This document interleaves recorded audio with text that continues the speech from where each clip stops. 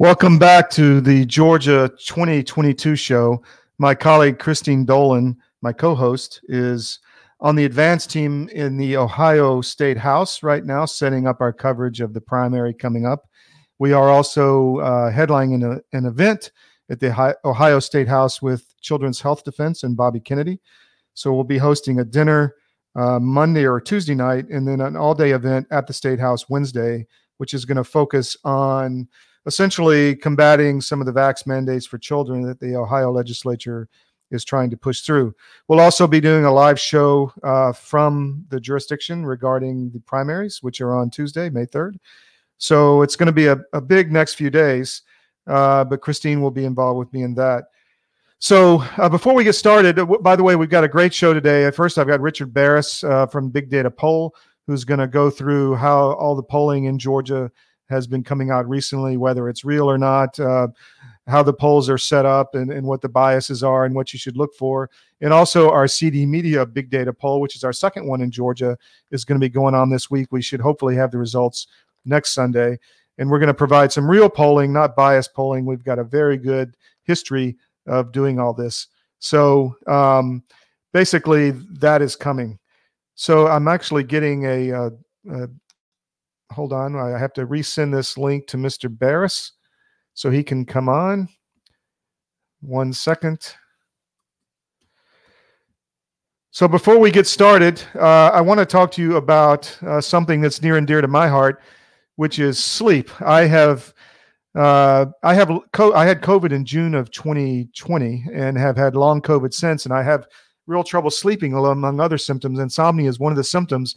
And so I went to mypillow.com and I ordered the mattress topper, the sheets, the duvet cover, and the blanket or the comforter, and the MyPillow. And so now I don't have any trouble sleeping. I lay down, I work hard all day, and I get really tired at night, and I lay down and I basically wake up. So this has solved my insomnia problem from COVID. So I'm really happy about that.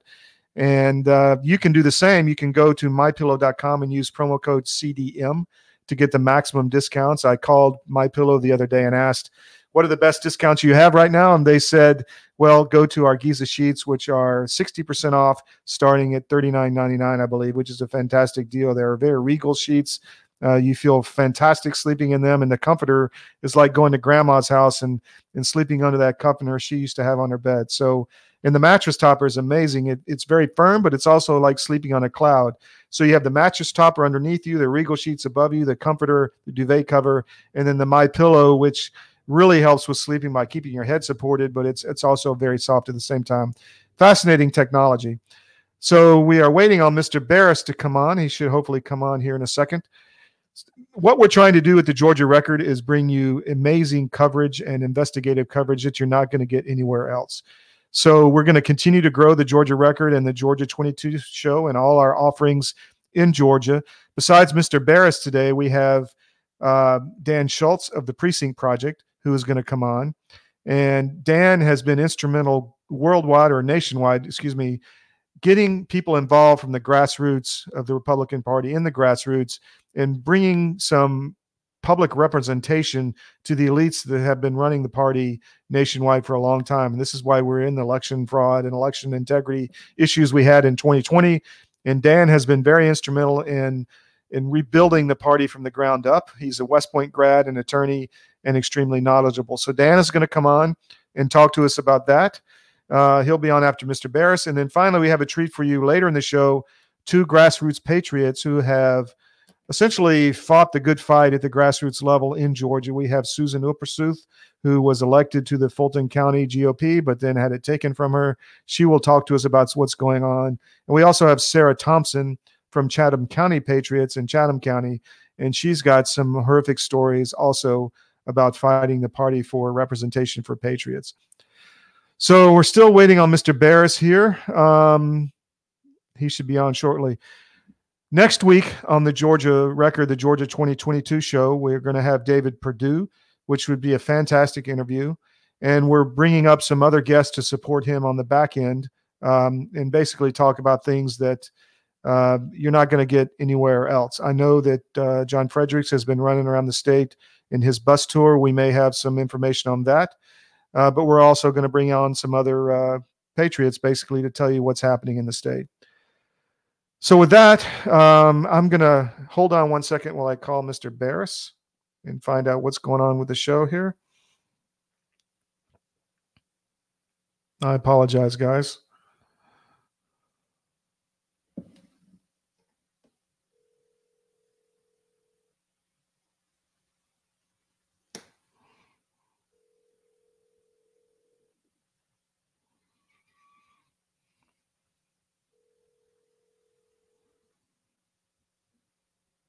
Well, I'm just going to talk about what we're going to do in the Georgia poll. So the Georgia poll, here he is. Sorry about that, ladies and gentlemen. Here's Mr. Baris. There you go. Live show, man, real time. Camera was like going like this, and I'm like, what is going on? All right. So we got you. So look, there's been a lot of polls. And by the way, Rich has been one of the most accurate, if not the most accurate pollster for the last several presidential cycles, and has been, told as such, and very, like with Tucker and others who have brought out his expertise, because he doesn't have a lot of the bias that other people have. So Rich, welcome to the show, but tell us what's going on in Georgia, because we've had a lot of polls out. I'm not sure they're real. Tell us what your thoughts are on the Purdue-Kemp race, especially. Yeah, just a little context too on that. Georgia's a funny animal because it has been changing, right? So in the recall, in the runoff, when you had Purdue go against Ossoff and Loeffler against Warnock, I'll tell you, Todd, what I saw off the jump was that there were just voters very angry about how the election was conducted. Purdue and Loeffler did not stand up for Donald Trump, and there was a chunk of voters, about 30% of Republicans, who said, we don't want Democratic senators, but this time we're going to make them pay the price. We're staying home. And that's what happened. And I argued that is what gave, Purdue a slight deficit in our polling, and what gave Loeffler a larger deficit. There are others who have, gone around on shows saying, Todd, that, well, we were the only ones that predicted Georgia. That is not true. They had it flip-flop. Loeffler would do better than Purdue. Maybe Purdue would hold on, but Loeffler would lose. We were the only ones who had Purdue and Loeffler losing, with Purdue doing a little bit better, but still coming up a little bit shy. This is a funny race because, and I'm curious to see what we find when it's all done for CDMedia, because I do see some indication that this could happen again. The last time we conducted a poll together, there was about, again, 25-30% of Republicans who said, I don't like Kemp. And come the election, if Kemp is the nominee, I will not vote for him. So what I worry about with some of these polls, University of Georgia had a pretty decent record last time.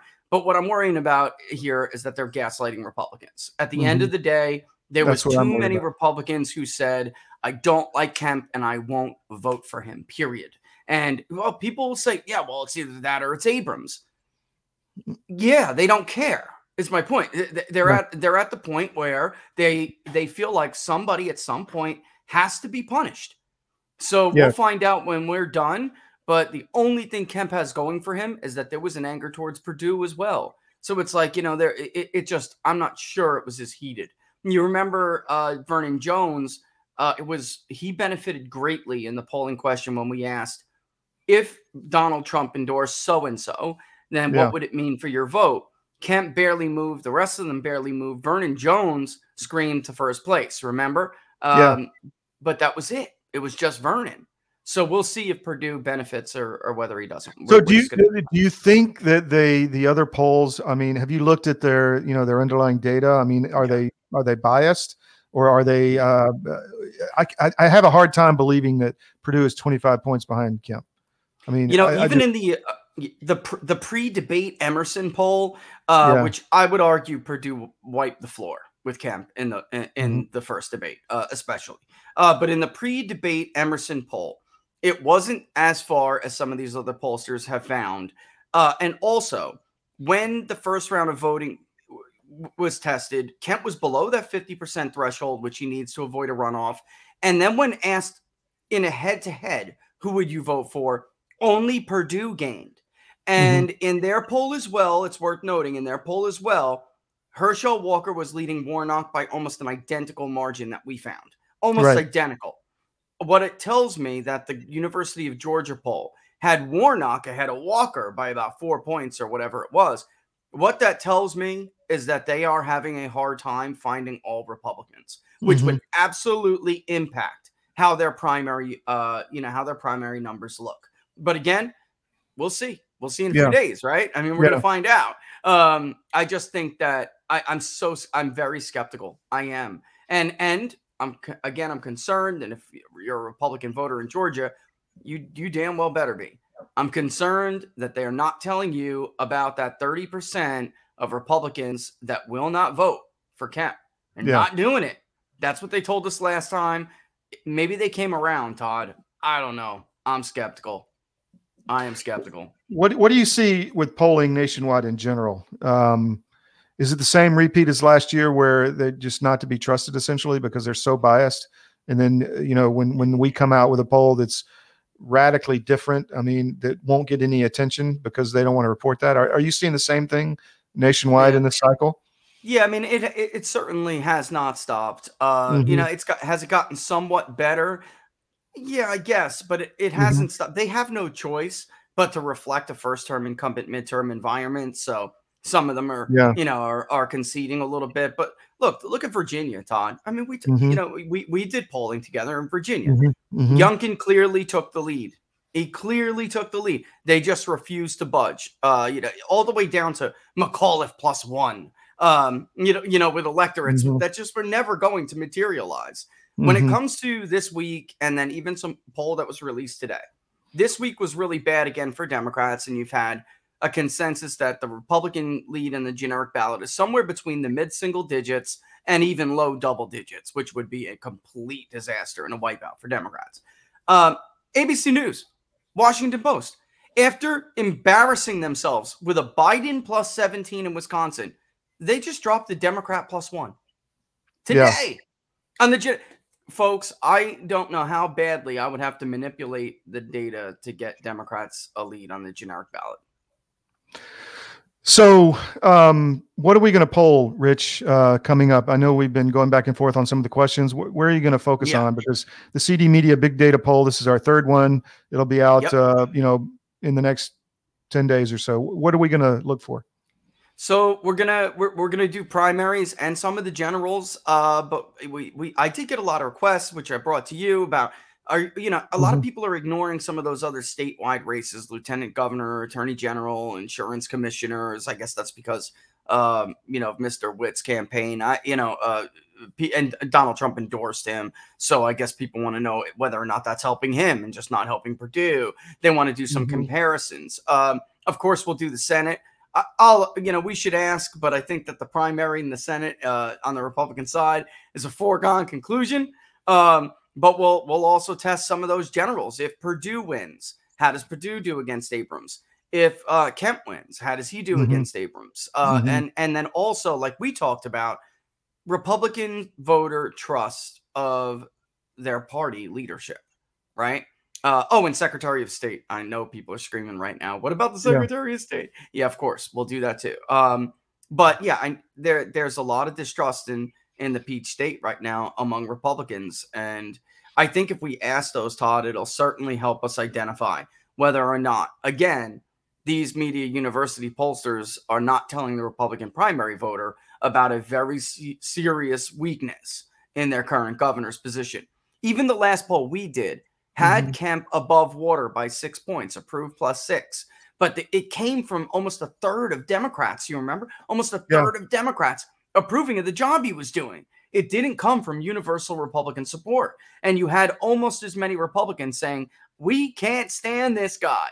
So we'll see. We'll see. But it will be a nice size poll. It'll be very interesting. Rich, talk about big data polling, because you were the most accurate, if I Yeah. believe, in 2016 and in 2020, and you're not really getting the attention you deserve. I mean, why won't, for instance, Real Clear Politics put you in their average of nationwide Nate polling? Nate Silver and I have had it out. I hate to even mention the guy's name, but Mhm. maybe I could have come and done things a little bit lighter, but I didn't come out saying I want to do things the same way everybody does it. In 2016, it was very controversial how we polled because it was supposed to be. The entire argument that we were making was that you can do panel design with the same large sample of interviews and re-interview at least a third of your sample. Could be repeat interviews. And the point we were trying to make was these wild swings. If you poll Ohio one day and it's Hillary +5, and then you poll again and it's Trump +3. Those are artifacts of the poll. Their methods of collecting data create what we call artifacts. They're errors, built-in errors. A response bias, by the way, is what I'm referring to. You're not getting a different response because the electorate is changing. You're getting a different response because people at different times will respond to surveys at different rates. So you're just getting so many more people that day that identify as a Democrat, or so many more people that identify as a Republican. In our polling, for instance, when the Billy Bush tape came out, which was this right here was a central point of contention back then. Our polling didn't really move when the Billy Bush tape came out. Trump dipped a little, Hillary rose a little, but by 72 hours, it ironed out and it reverted each candidate reverted, to their typical range, which, by the way, Trump's range was always higher and wider than Hillary's, always. And generally speaking, everybody else saw Donald Trump collapse. That was not real. That was a response bias. It was people who are Republican were like, oh. And when a pollster called, they didn't want to talk. It's why Mitt Romney suddenly led Barack Obama after the first debate. He never led Barack Obama. After that first debate, more Republicans were proud about his performance, and they wanted to speak when Democrats did not. I will say this. Years ago, all of them over there, Tom Bevan as well on Real Clear Politics. Oh, we can't take you. That's a panel poll. That's an online poll. And I would say that's not a traditional opt-in online panel poll. By the way, Reuters uses Ipsos. That is the AmeriSpeaks panel. I mean, this was always a lame excuse. But we told them that those were poorly designed online surveys, and everything that we were doing, they have been behind us a year or a cycle, 2 cycles. What they called us fake for doing is what the AP and Fox News dropped exit polling to do. The voter analysis that Fox News does is based on the principles of 2016 polling we did. Large panel surveys, same people, down to the wire to election day. So, Rich, very same methodology. You've been involved with CDMedia for a decade. I think we met when we were both writing for the Brenner Brief. I think that. Yeah, I was an assistant editor. Yeah.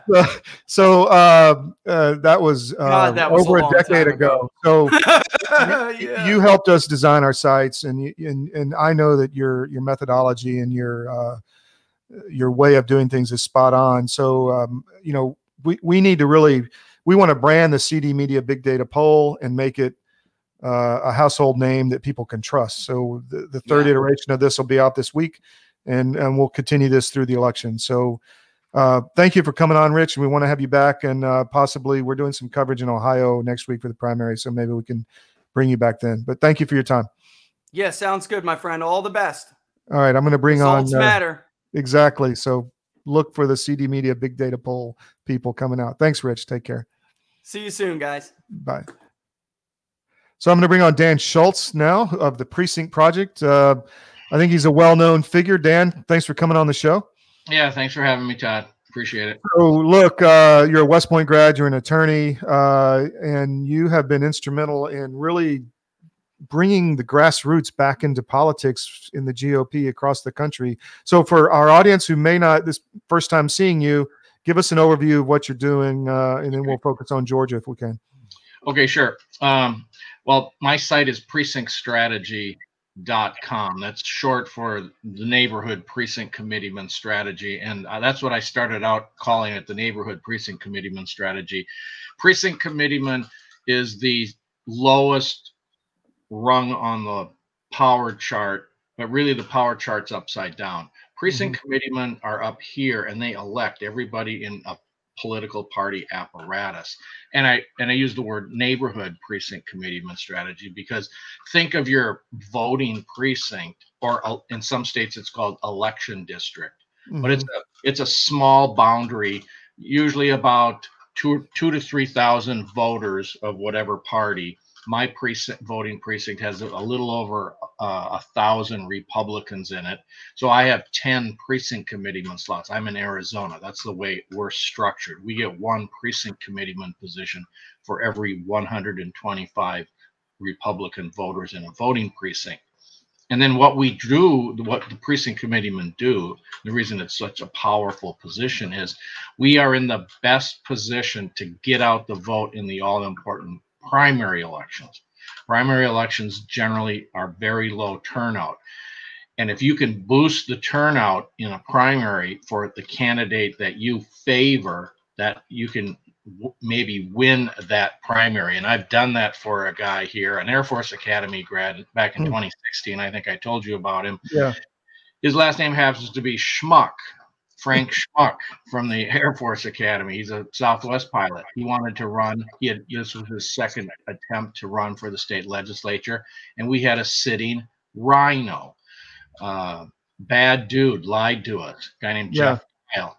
Well, we did a ground game. We boosted turnout in every precinct as best we could with personal contacts to the voters, a phone call and followed up by a flyer. We boosted turnout. Frank won in a landslide, 53 to 47%. He was the only candidate to take out an incumbent rhino in a primary that season in Arizona.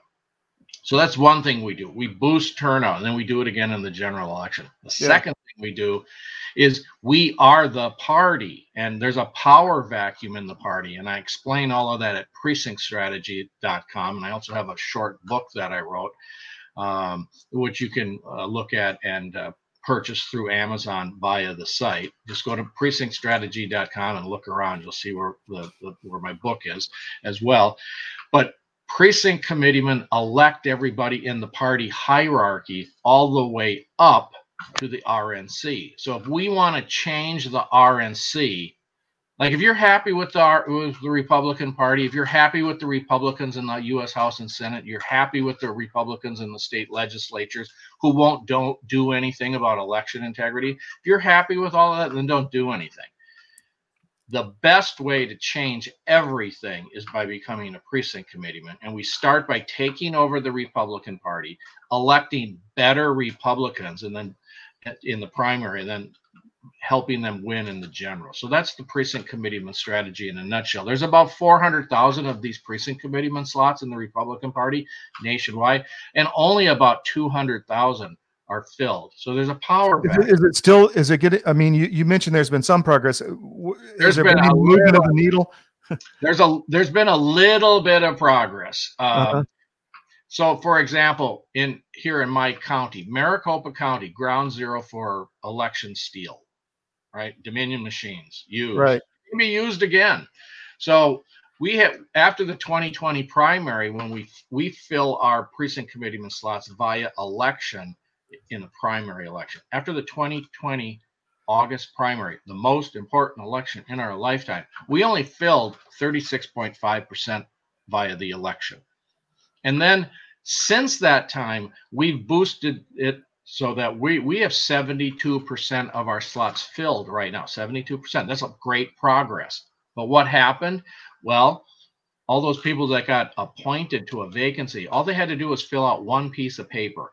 Saying, I live in my precinct, I'm a Republican, and I'm a registered Republican, and I want to fill a vacancy. We got up to 72%. But now going into the 2022 primary election, the window for getting on the ballot, either your name on the ballot or running as a write-in, that ended on April 18th.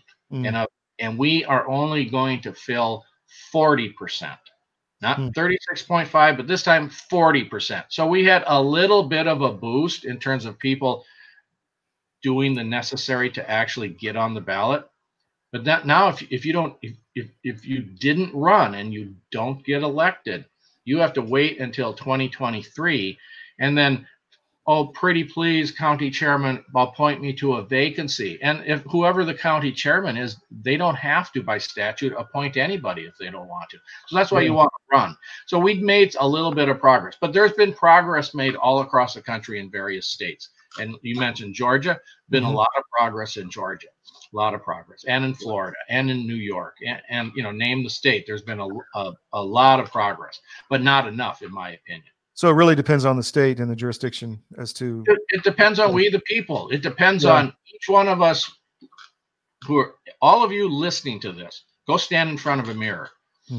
That's who's going to save the country or not. Yeah. That's simple. It's we the people. The framers said it in the preamble in big letters. We the people are ordaining and creating this Constitution for the United States. And we the people now we the people, the current we the people, we have to make sure that we elect people who take that oath of office seriously and will follow the oath and enforce the Constitution instead of ignoring it. It's up to us, the voters. So you're saying we had some success getting in some of the slots, but were you talking about people running for office or running for the actual? No, running for the position of precinct committeeman. Gotcha. We're only going to, our Republican Party in Maricopa County is only going to be at about 40% strength after August 2022, the August 2nd, 2022 election. And moving forward, that means instead of having, almost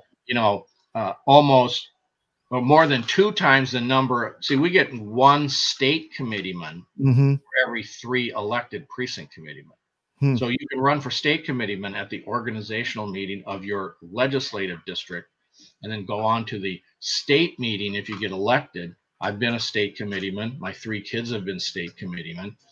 And then you get to go there and elect directly the state chairman who serves on the RNC. So how do these elections actually ran? I mean, I went through one recently, but it was quick and dirty. I mean, is there an ability to like contact the people on the committee prior to and tell them what your positions are going to be on? I mean, should people do a little homework, I guess is the question. Again, it varies from state to state. So here, and it depends on who's in charge. So what you've got to do is try to network. You can always get from the a printout of the voters in your voting precinct, the ones who would vote for you. But in a state like Georgia, I believe you guys have a caucus system where it's all private. So you went to a caucus meeting and you showed up and there was a whole bunch of people there you didn't know. And then you made a pitch. I want to run for a precinct delegate. Yeah. And then if nobody else showed up for your precinct, you would win by default. But if there were other people there, you had to hold an election. Hold an actual election for the number of slots that are available. And then moving forward to the next meeting where you elected people to be on the county committee and then maybe go to the state committee. Again, it's who you knew and you make a pitch. And, some people create a small flyer. So like what we do at my legislative district organizational meeting. Now I've been doing this for since 2007. Most of the people know who I am, and thankfully many of them will vote for me. But it depends on the makeup of the people who show up. The way to make our party more conservative is to get more conservatives into it, and that's what the precinct committeeman strategy is all about, which I explain at precinctstrategy.com. So let's talk about Georgia. What have you've had your ear to the ground in a lot of these states. What have you seen go on in Georgia? We're going to have a couple guests on next, Susan Oprasuth from Fulton and Sarah Thompson from Chatham County. What have you seen happen? Because there's a lot of, I guess, frustration on the grassroots and almost arrogance from the elites in the party leadership, and it's caused some real problems. What have you seen in Georgia? Well, what I've heard about is earlier this year, the people running your state party decided to announce that, the precinct delegates, that we really don't have them after all, because our party is actually a limited liability corporation that we just created. And don't you know that that's where all the power resides, and all this other stuff really, it doesn't make much sense, and really isn't important at all. Well, of course, that's poppycock. It's outrageous that they did that. And there was then from the grassroots, there was a huge outcry. And then they said, well, you know what we just said? Nah, we didn't know what we were talking about. Forget that, you know. So, Yeah, so they basically came out and said, we have no members. There are no members to the GOP. That's what they, yeah, that's, as I read what so they wrote. You don't have any sway to try to do what you've been talking about. Yeah. And that's not true at all. And what not, you know, there are state statutes that regulate the parties that get ballot status. The Republican Party could do this if they wanted to. The powers that be in it, they could say, well, we're not going to allow our candidates to, we're not going to do the ballot status party stuff anymore. We're just going to run our candidates as write-in candidates. You could do that.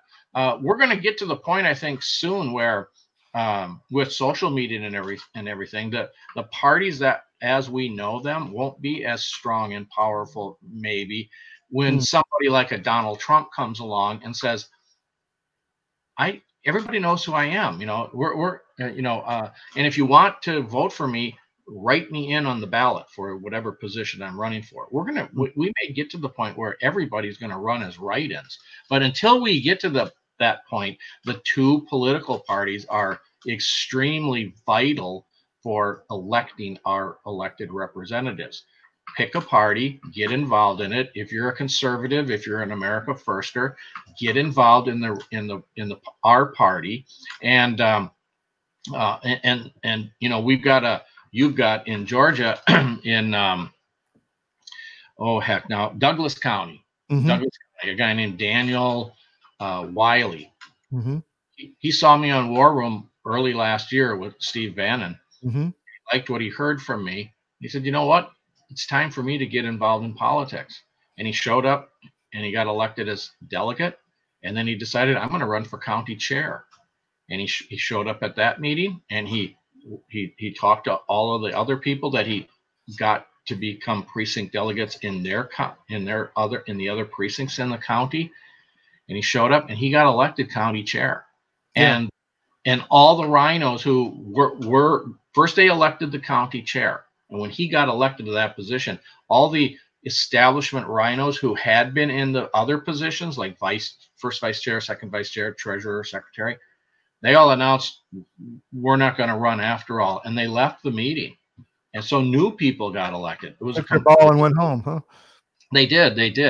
So it's all about showing up. And if enough America Firsters will show up at all of these local committee meetings as a starting point and get involved, because there's that power vacuum. Over half of the slots are vacant on average everywhere.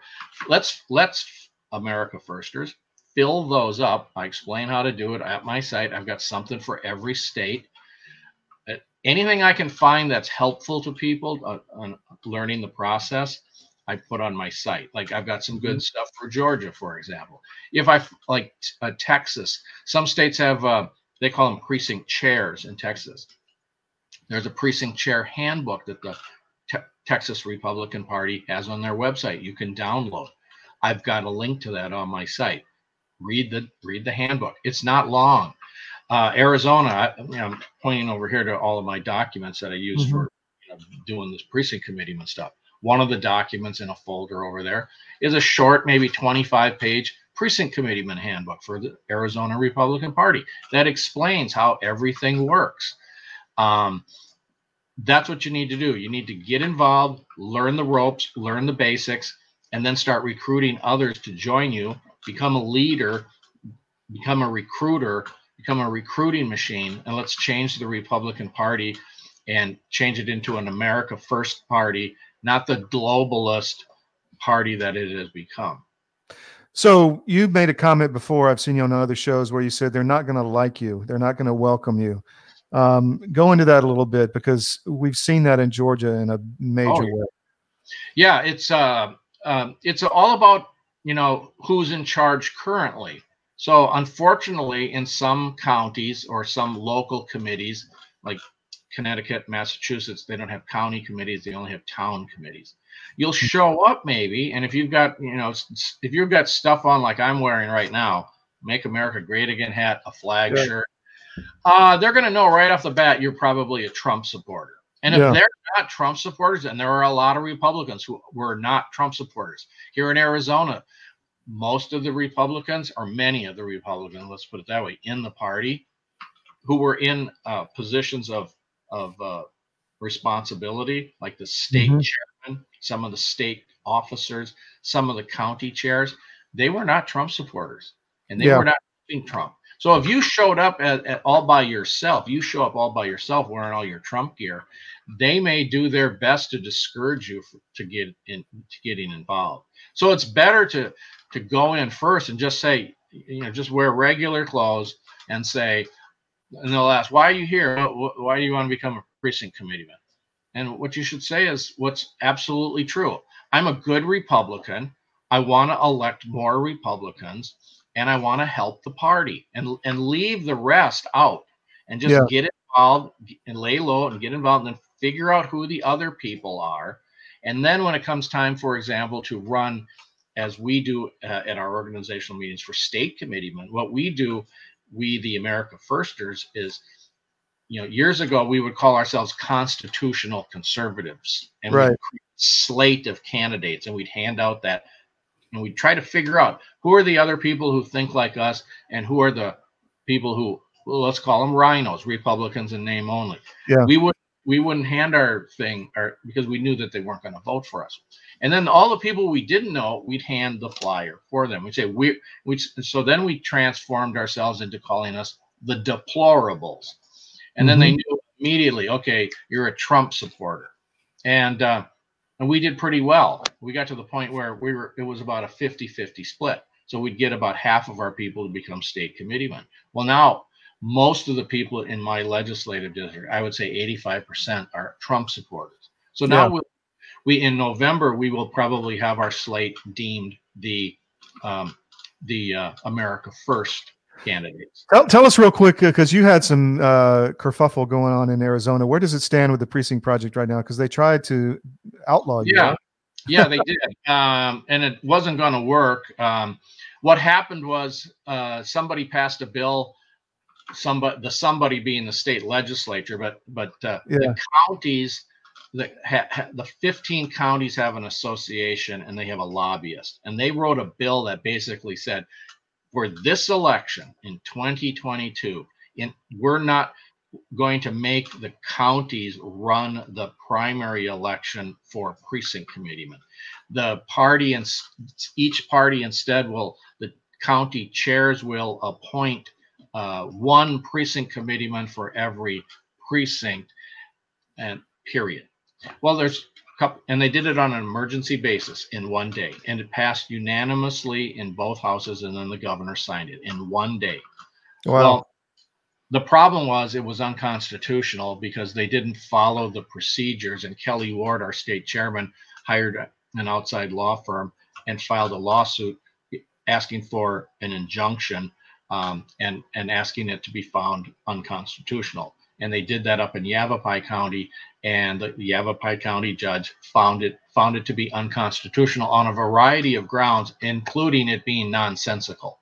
It was so stupid, nobody even really could tell what it said. So that went away. But the interesting thing about it was, and I told Kelly Ward this right after it got passed, is this could be a silver lining for us, because what we could do then is, first, they can't tell a county chair to do anything. The state legislature and the state government has no jurisdiction over our political parties in terms of what we do internally. And they can't order a private citizen who happens to be a county chairman to do anything. So I said, just ignore it. There's no enforcement provision, and there was no enforcement provision. They couldn't do it. That would have been unconstitutional. So I said, why don't we just do this? Let's hold private caucus meetings like they do in other states and do it that way. But we won't have to do that after all, because it got struck down. So nothing's changed, and we're going to use the primary. We are using the primary.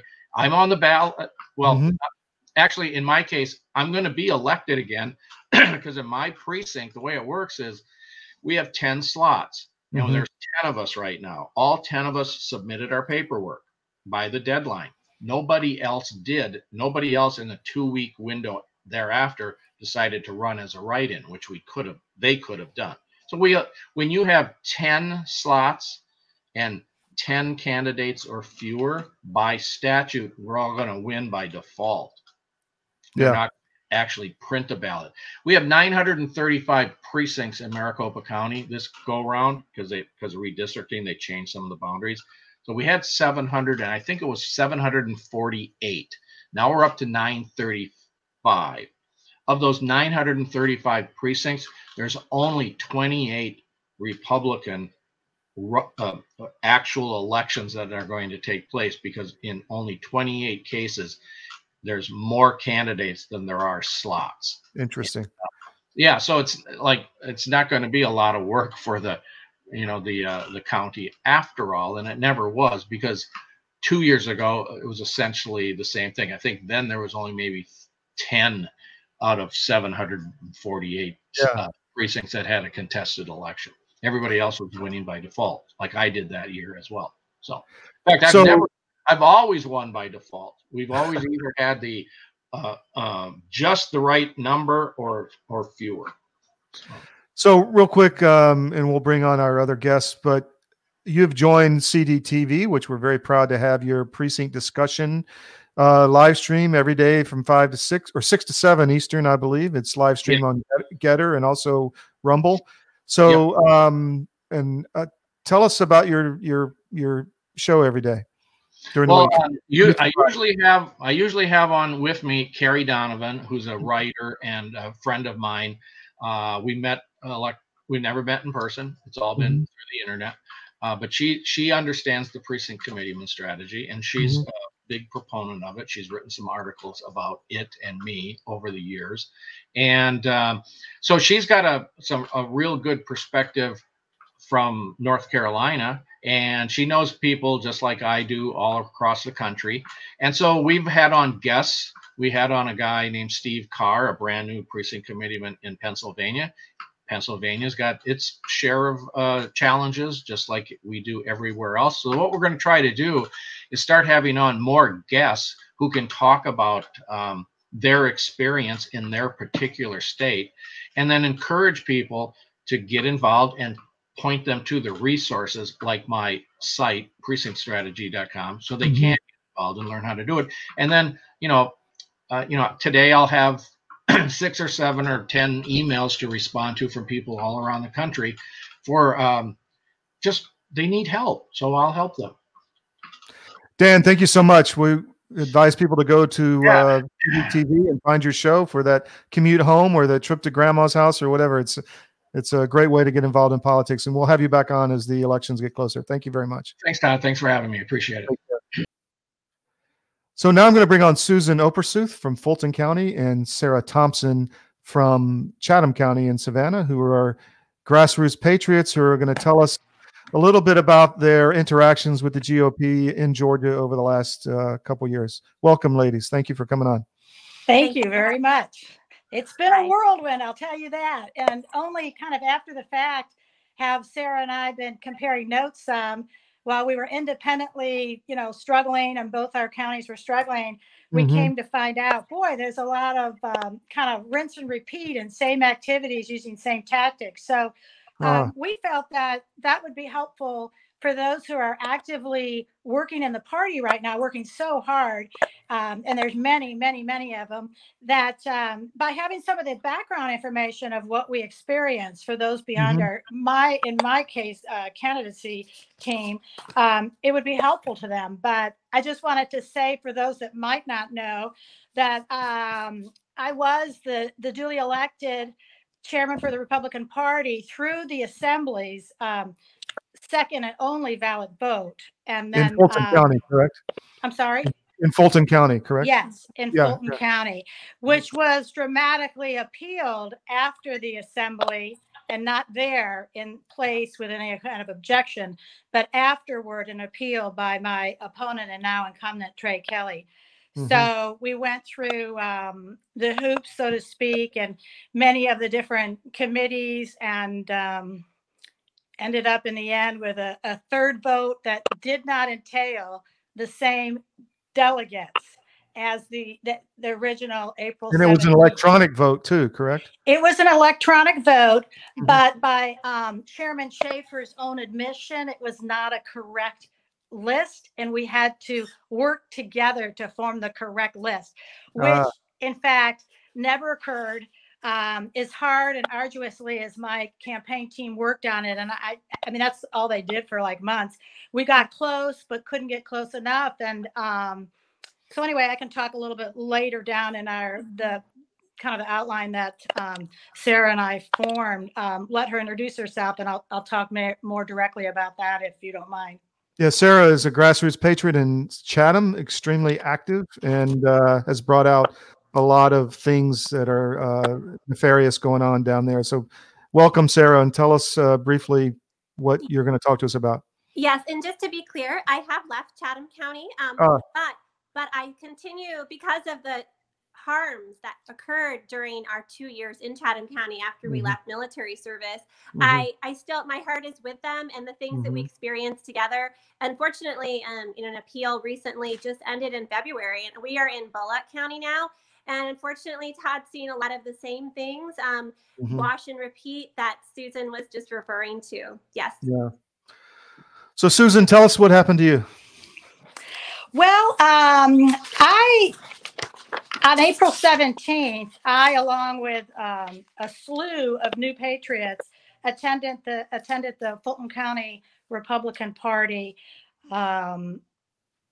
election or convention, I should say. And basically what happened is we ended up with a 9 3/4 hour convention, narrowly food or drink. So these people were dedicated. They were dedicated for change. And the first vote occurred. The most amazing thing was they used the old tiddlywinks, which many people have heard about. Now, this was the responsibility of the incumbent of my opposition, if you will. And Mr. Kelly was responsible for running this convention. And what happened is the tools that they used, rather than ballots, which we requested hand ballots, they had actual game pieces, we called them tiddlywinks, and red solo cups that had no chain of custody. They walked around the room. They were never declared empty to begin with. It was just a circus. And in fact, many people had said to me that they looked over at me and I was just kind of sitting there rather, with my mouth hanging open, which must have been lovely. But I was just astounded. And I really didn't even quite, I hate to say, I don't want to say take it seriously, because it was serious, but I just couldn't understand it. I was very naive in hindsight. It's taken me about a year. I've not been out much. You're the only person I've spoken to publicly about this since it happened. That. Thank you. Well, I appreciate your desire for truth in that. And that's what we need here. We don't need someone else kind of confusing things. It wasn't as confusing as they wanted it to be. The first vote required 166 votes for either candidate to win. Mr. Kelly received 165 blue votes. I received 164 yellow votes. And the convention chairman and the cabal, as I can call them now, because I have plenty of documentation to feel comfortable saying that, it's a strong word, decided to give 2 errant color votes to Mr. Kelly. They were light green. So when they give him those votes, as is stated on a video that I think I sent to you, I have it on video. It wasn't, the word given wasn't used, but basically that was what happened. Then Mr. Kelly ends up with 167 votes to put him over that minimum 166 for either of us to win. But so the only way he reaches that minimum is with using 2 colors that are not his own. Additionally, then an experienced person came from the floor, made a question of the election and said, wait a minute, we have 330 delegates, and with your 167 and 164, you end up with 331 votes, and therefore this should be an illegal election. Yeah.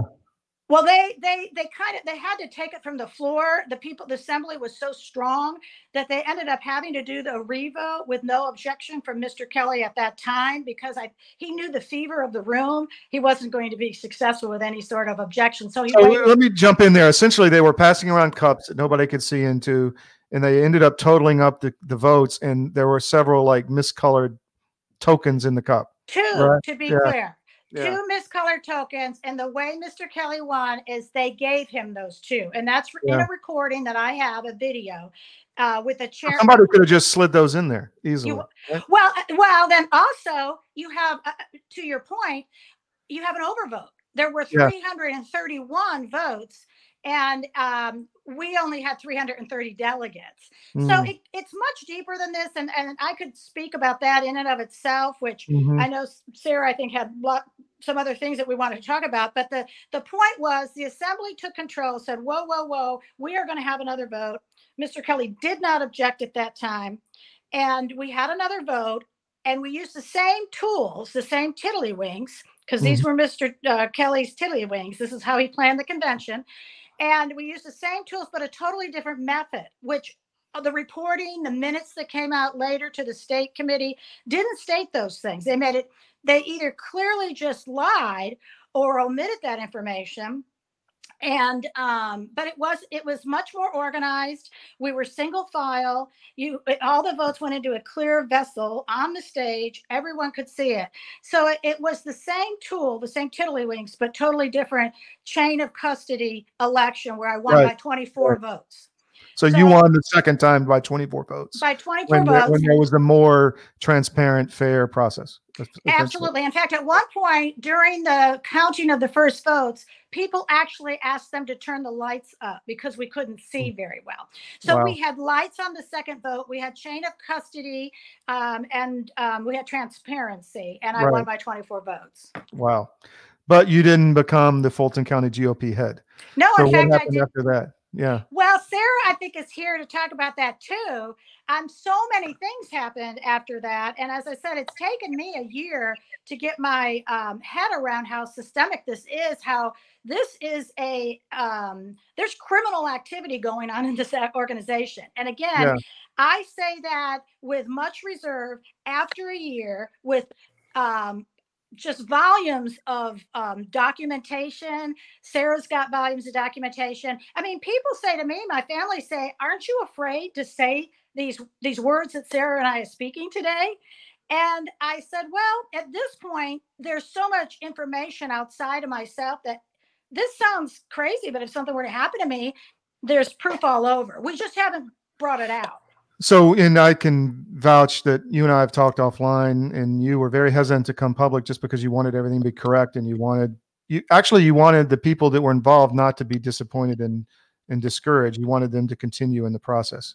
Absolutely. And they were so confused. I felt like a mother. I'm obviously not a young woman. I'm a grandmother, but I felt like a mother hen. And it just really hurt to see them deliberately. I mean, like I said, I'm kind of getting off our outline here, but deliberately deceived. I mean, I wrote a letter to the delegation when David Schaefer also said, just keep Susan as acting chair until we're completely through the process.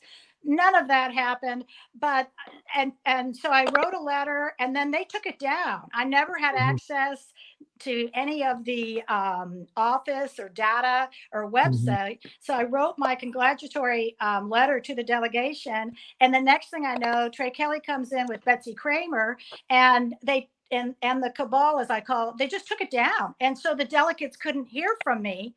And then when I tried to communicate with them with a new database using the name, like a similar name with Fulton County, so people would know what it was, Betsy Kramer wrote me an email, which I have, saying, look, if you don't cease and desist using this similar name, we're going to, she was the interim head after they kicked you out of, basically. They right, put her for in. about 3 weeks. And during that time, she defamed me. She's now interesting enough.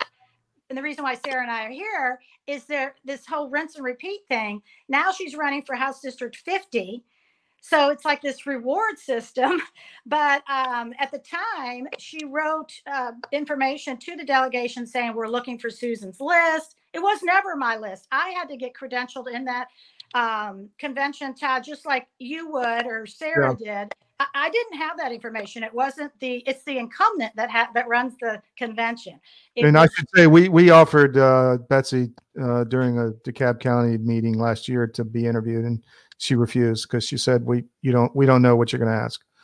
Yeah, well, and again, I don't know what you're going to ask today. Sarah said to me, "Do you want to send Todd questions?" I said, "No, I think he'll just, I trust him. He'll navigate it. I don't care what you ask me." But again, light shows truth, and that's very telling. She was intricately involved, and now she's, running for a House district in the 50th against a patriot who, by the way, as we all know, has a little bit difficult time, getting with funding and organization and that. She's a great gal, and hopefully we'll get her there.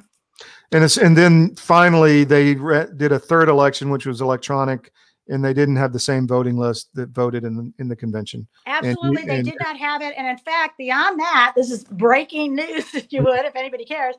I have an email from Chairman Schaefer saying to me, unfortunately, I don't have the notes in front of me. I was a little delayed today. But the essence of it, and I do have the email verbatim, I can get the words, was, do you want to pull out something? I wish I had it in front of me, but I do. That's bad.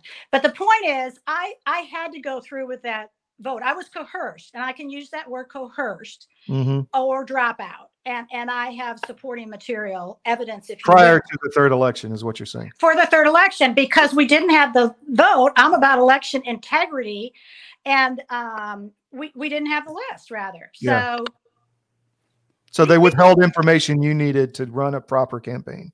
Absolutely. And I also needed information that was, as I said, we're getting beyond. Yeah, we also needed that to run. We have plenty of time. Don't worry about it. I'm sorry? So we have plenty of time. We can, if you want to go back to other subjects. So we're not on a clock here. So that's all I wanted to say. But go ahead. I thought we were on a clock. Well, I am just saying we can let this run longer. Don't worry about it. So to answer your question specifically, information is power, as we all know. And the way they retain that power and close off anybody that they see fit is by retaining all the information in the list. So I never got a list to run as a candidate. I never got a list. It's all about the list. It's all about the information. Yeah, you have to know who to call to get the vote, right? Exactly. Yeah, exactly. So the third vote was an absolute travesty, really. And I got to the edge where I almost didn't run, and I just made a personal decision that I was going to we never expected to win, but I really didn't know what to do. And I thought, well, I don't want to quit, which is maybe in hindsight the thing I should have done. But then I just believe there's a higher power, that I was there. This was to happen, because really I would not know the degree. I would not know Sarah. Yeah. I would not know the degree of this operation. And I'm telling you, it is deep and it is wide. And I'm not talking about all the GOP. There are wonderful, devoted people there. And Sarah and I have a great deal of respect for them. But the leadership and that sort of thing is, a lot of the leadership is another thing. Sarah, what do you want our viewers to know? Well, first, a big reason why I'm here, and I know Susan shares these sentiments, is we believe that one of the most strategically deceived bodies of people are the American conservatives.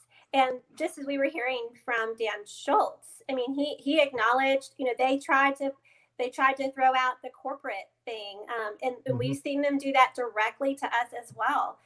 In the appeals process that Susan went through after her election, that to get that third election, and then the appeal process that we've undergone most recently, we were in a 200-day third appeal to cheating in Chatham County that ended really tragically on February 19th at a state committee meeting.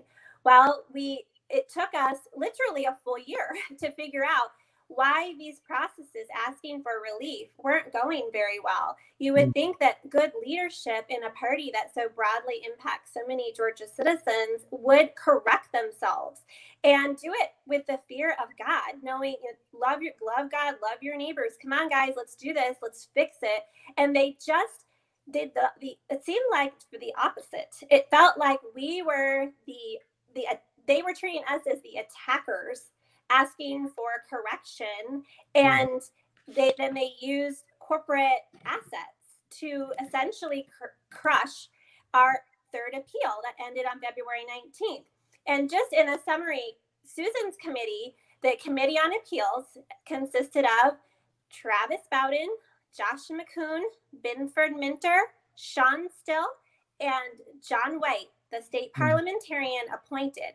John White was part of the Committee on Appeals, which shall be a subcommittee, not just according to the state party rules, but also according to Georgia election law. The word subcommittee is really obvious term. That means that they're on the main committee. And in that case, it's the state committee. And those guys were not elected.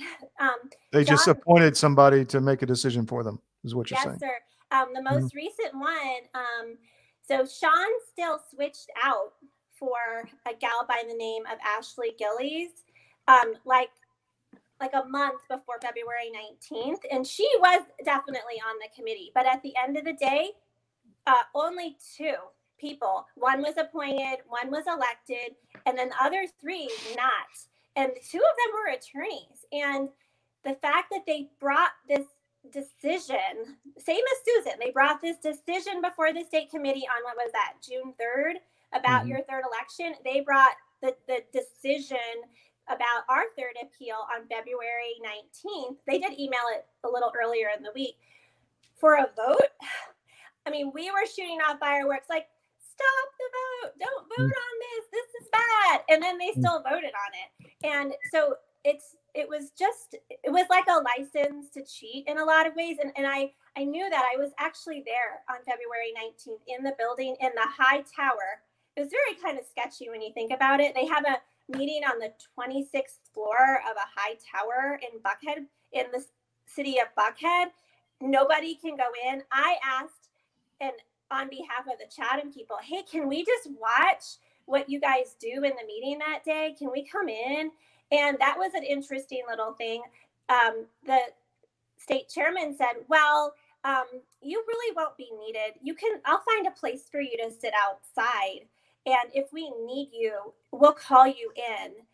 And felt very strange. But he told in the report, it was like, we offered them a chance to come in, and he had given us permission to come in, and that's not true. So, but we got a lounge across the hall, and we were on site. We were just hoping for any good, honest Republican effort that day. Instead, here we are, just this committee down in Chatham is all messed up. In fact, they cheated another vote on Thursday night. There was a vote, this is 2 days ago, assistant secretary election. They ended up with, get this, Susan, more ballots than voters. Imagine. And they had to expunge the whole election, like, oh, too bad. And interestingly, Thursday night, a congressional aide was running for office. So that's a little strange too. So too, if I may, this same illegal or invalid subcommittee of the state committee who were not members of the state committee, these are the people that made the decision that the first vote with the tiddlywinks, the overvote, and the wrong colors was okay. And they kind of recommended I wouldn't say directly said it was okay, but the point was their recommendation had, the subcommittee wasn't really a subcommittee, and their recommendation had false facts to the large state committee. For instance, they said Mr. Kelly had 167 votes. He did not. He had, that was if you counted the two errant ships. And in that report, there was several false facts. Yes. Another one being that no one was assigned the errant votes. That's not true. They assigned them to Mr. Kelly. That's how he got 167. Yeah. So the point is, not only was it an illegitimate subcommittee, the facts in my case of Fulton County chairman were not valid. There were false facts contained within the report. So how do you ladies plan to go forward? I mean, start with you, Susan. What are you going to do you have any plans to try again? I mean, are you active in the party still? What are your thoughts? Well, what I've done, I'm very active in an underground way, very active, like trying to help people run and that sort of thing. It's just a wonderful group of patriots that some remain inside the party, but many are working. They found it more productive to just work in parallel to the party because, otherwise it seemed like every step they took forward, they took 3 back.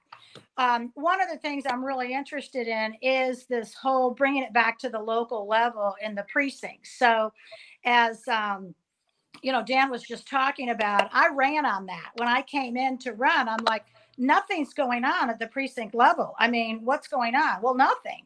And so I'm all about that and trying to get the power back to the local levels, either inside or outside the party for now until convention. And one of the things I think Sarah and I both wanted to do was to, I think she and I were not sure exactly how we'll go forward, but I think it's important in a much more strategic, organized way to help people understand the ways of the party. And the reason why, not is woe is I or, we're victims. The reason is to empower those that are working now inside the party.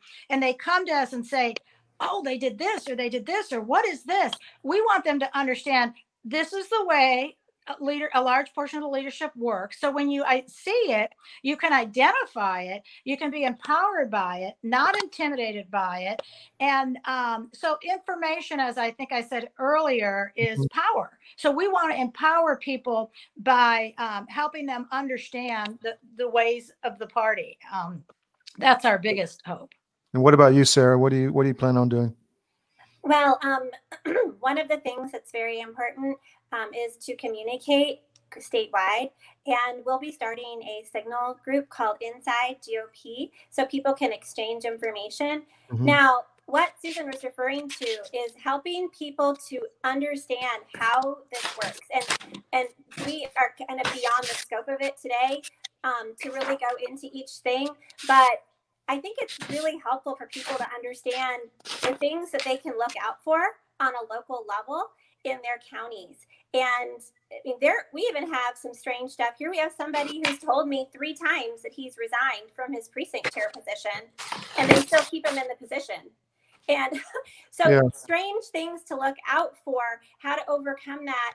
Some of the things Susan and I have discussed, waiting until next year to try this again is not a smart thing to do. To continue building and connecting with our candidates is very important. I do have to say, Todd, I know we were going to talk a lot about how this is impacting the election right now. And I know that Susan did mention Betsy Kramer. However, I mean, I spoke with somebody today who has asked for access to the GOP data for weeks now and multiple times. And she's a Republican candidate running for our state house, and the party won't give her access. So, I mean, that's something patriots are going to die on the vine. Like Susan mentioned, if they don't know how to get the help they need, how to appeal, how to get support, regardless.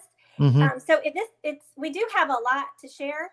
But going forward, it's ear to the ground, building relationships through caucuses. That Dan did a really good job describing caucus. I want a caucus culture in Bullock County, a fun Bullock Liberty caucus culture in 16 districts in Bullock. And we want to know each other.